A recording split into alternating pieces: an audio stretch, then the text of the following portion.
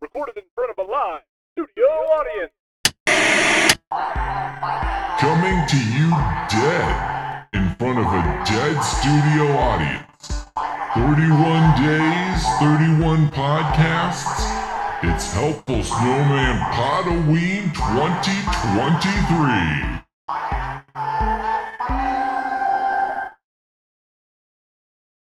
All right, everybody. Well, today is the big one. It's the Great Pumpkin, Charlie Brown. Ta-na-na, ta-na-na, ta-na, ta-na-na, ta. We did it. We're at the Great Pumpkin. Not because we ran out before now. Honestly, this is just they've been going in a very of a whimsical order. That doesn't seem like the correct word. I don't think much of my life is something I would describe as whimsical. But here we are. I'm not going to go through the whole of It's the Great Pumpkin, Charlie Brown, just because I'm going to assume most people are familiar with it. I wasn't actually sure that I had ever seen it, but then when I watched it, I was like, oh, I've definitely seen this, because I remembered very distinctly. So the story of the Great Pumpkin, in brief, is Linus believes in this character called the Great Pumpkin, who's basically the Santa Claus of Halloween. He's like the Easter Bunny of Halloween. And so, he comes to visit the kid who believes in him the most in a pumpkin patch. The kid waits in a pumpkin patch, and whoever has the most faith in him, that's who the Great Pumpkin comes to visit.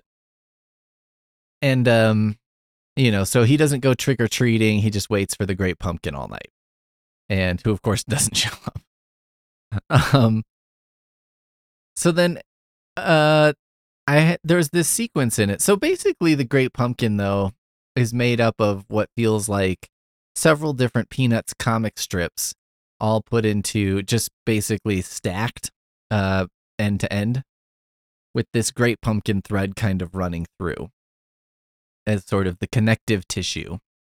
And, it's like, if you think about it like a popcorn string that you'd put on a Christmas tree, the Great Pumpkin story is the string, and then the popcorn is all the different things that happen, such as the classic Charlie Brown missing the football thing, which I guess this really cemented as a main Peanuts thing, as well as Snoopy being a World War I fighting ace, who I always thought he was being the Red Baron, but he was trying to shoot down the Red Baron, which I was like, well, that makes a lot more sense, because the Red Baron was the bad guy, right? Hashtag cancel Snoopy. So here's some things, though, that I really thought were funny about it. I mean, okay. I liked that Snoopy is a real asshole. Like, I didn't remember this, and Poonmaster Flex did remember this, so I was like, I guess you must have watched a lot more Peanuts than I did. But, like, so Linus is writing a letter to the Great Pumpkin, and, the sequence I remembered is Linus writes a letter to the Great Pumpkin, and he's going to put it in the mailbox, but the mailbox is too high for him to reach, so he uses his blanket basically as a whip, or like Indiana Jones's whip, to like grab the handle of the mailbox and then like open it and then toss the letter in, and it goes in. And I was like, that's like burned into my brain, that little sequence. So I was like, okay, I've definitely seen this before. But anyway, Snoopy is a total asshole, and it's so fucking great because like Linus is writing this letter and everybody's like, oh, what a blockhead, and blah, blah, blah. And Snoopy sees what he's doing and just is laughing his ass off. And he's like falling all over Lucy, who looks very annoyed that Snoopy is like, he's like leaning over and falling on top of her because he's laughing so hard. And he's like, wah, wah, wah. And he can't help it. He's dying laughing because he's like, gesturing to Linus, like, get a load of this fucking idiot. And it's cruel, but it was so funny. Like, it was funny to me that he's so cruel. I guess, I'm used to like fucking Wishbone and he's like a kid's best friend. And then you got Snoopy who's just like, look at this fucking idiot. Right into the Great Pumpkin. What a dumbass. It's just, and I guess he's kind of always like that, which I didn't know. But fucking great. It's so funny. The other big one is, this has been credited for basically helping popularize Halloween as a holiday, especially for like the baby boomer generation, which is important because, that's who raised me. So it's good to know that, that probably helped make Halloween like a big thing for my childhood because my mom was like into it to at least some degree. But the big thing I wanted to talk about was the I Gotta Rock thing. So everybody's trick-or-treating and, they're like, I got this. And Charlie Brown keeps going, I gotta rock, right? So here's supposedly what happened, according to a Washington Post article. Supposedly, Charles Schultz, who everyone called Sparky, came up with the rock idea, right? And he was like, we should have Charlie Brown get a rock. And and then the other people working on the movie gave him some pushback. And so then he was like, you know what? Fine, fuck you. He's going to get 3 rocks now. How do you like me now, bitch? He probably didn't say bitch. He's not Jesse from Breaking Bad, but you get the idea. He basically was like, not only do I think this is funny, but the fact that you guys think it's not funny makes me certain that it's so funny that we got to do it. So he gets 3 rocks instead of just 1. And then, so supposedly kids felt so bad for Charlie Brown that, they sent candy in to Charlie Brown, like to the studio that made it, because they felt bad for Charlie Brown, which I found very sweet and likely apocryphal, but still funny. But then I got to thinking, because I was like, what are the going theories about why Charlie Brown gets a rock? Because getting a rock, I was like, well, first I wondered, is that something that would happen back in the day?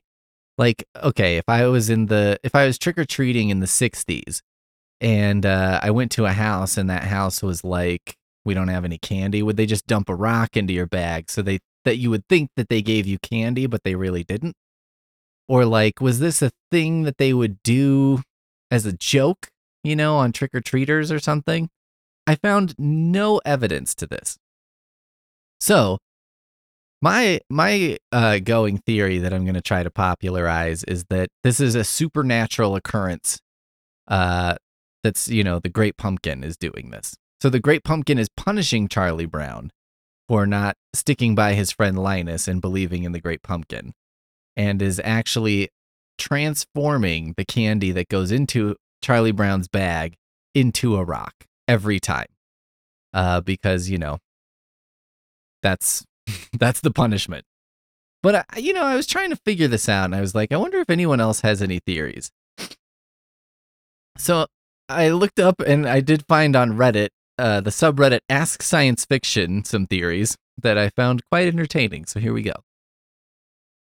User Dirty Bastard 13. So the question is, why did they just happen to have a rock with them, and why did they decide to give it to Charlie Brown instead of candy?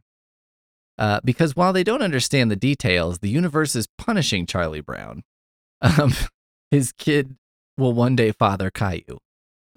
Also, they are jerks and his costume sucked. Which, yeah, I mean, all the kids are dressed like a ghost or a witch, and I don't know why his ghost costume has multiple holes in it. But, I guess that's just part of being Charlie Brown.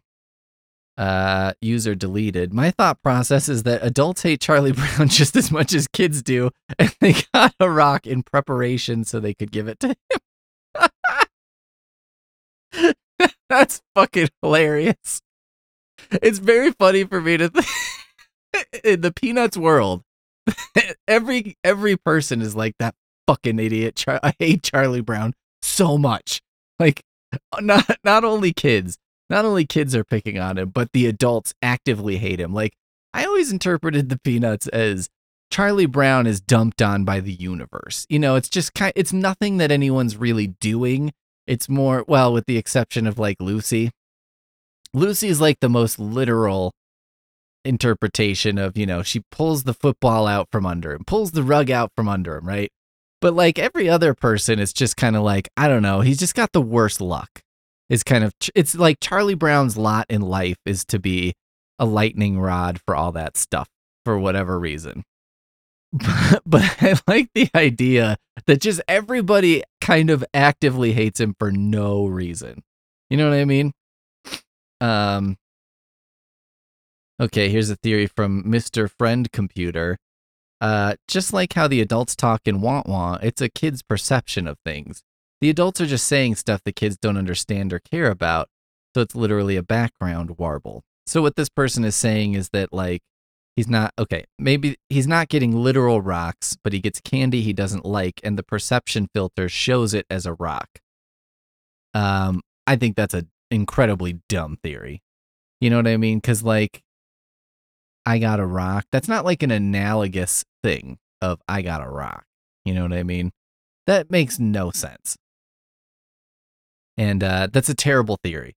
Much worse than the Great Pumpkin doing it theory. Okay? Let's see. Because some people are just assholes, and good old Charlie Brown had the typical for him bad luck to run into nothing but assholes while trick-or-treating. Really, he should count himself lucky that he only got rocks and no poison or razor blades hiding in trees.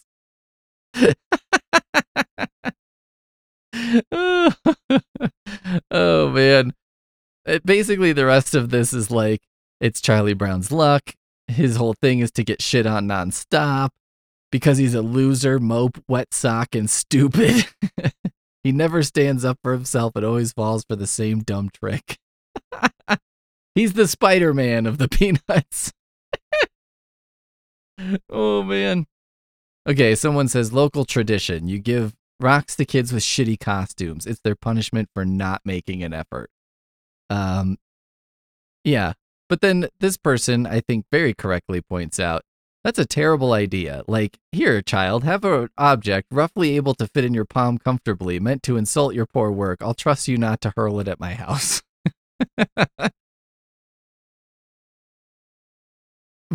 The last person who commented on this, because why the fuck not?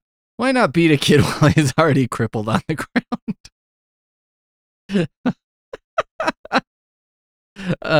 This other person does say, according to my grandmother, who would have been only a few years older than Charlie Brown during his debut, Halloween in the 30s and 40s was a much more confrontational affair than it is now. TPing and even egging arbitrary houses was a common practice for kids, and some households probably felt the desire to reply in kind. Okay, maybe. Anyway, I liked the idea of Charlie Brown. I've never thought of Peanuts that way, but basically is like Charles Schulz created a world designed to be cruel to Charlie Brown, and that's the beginning and end of it.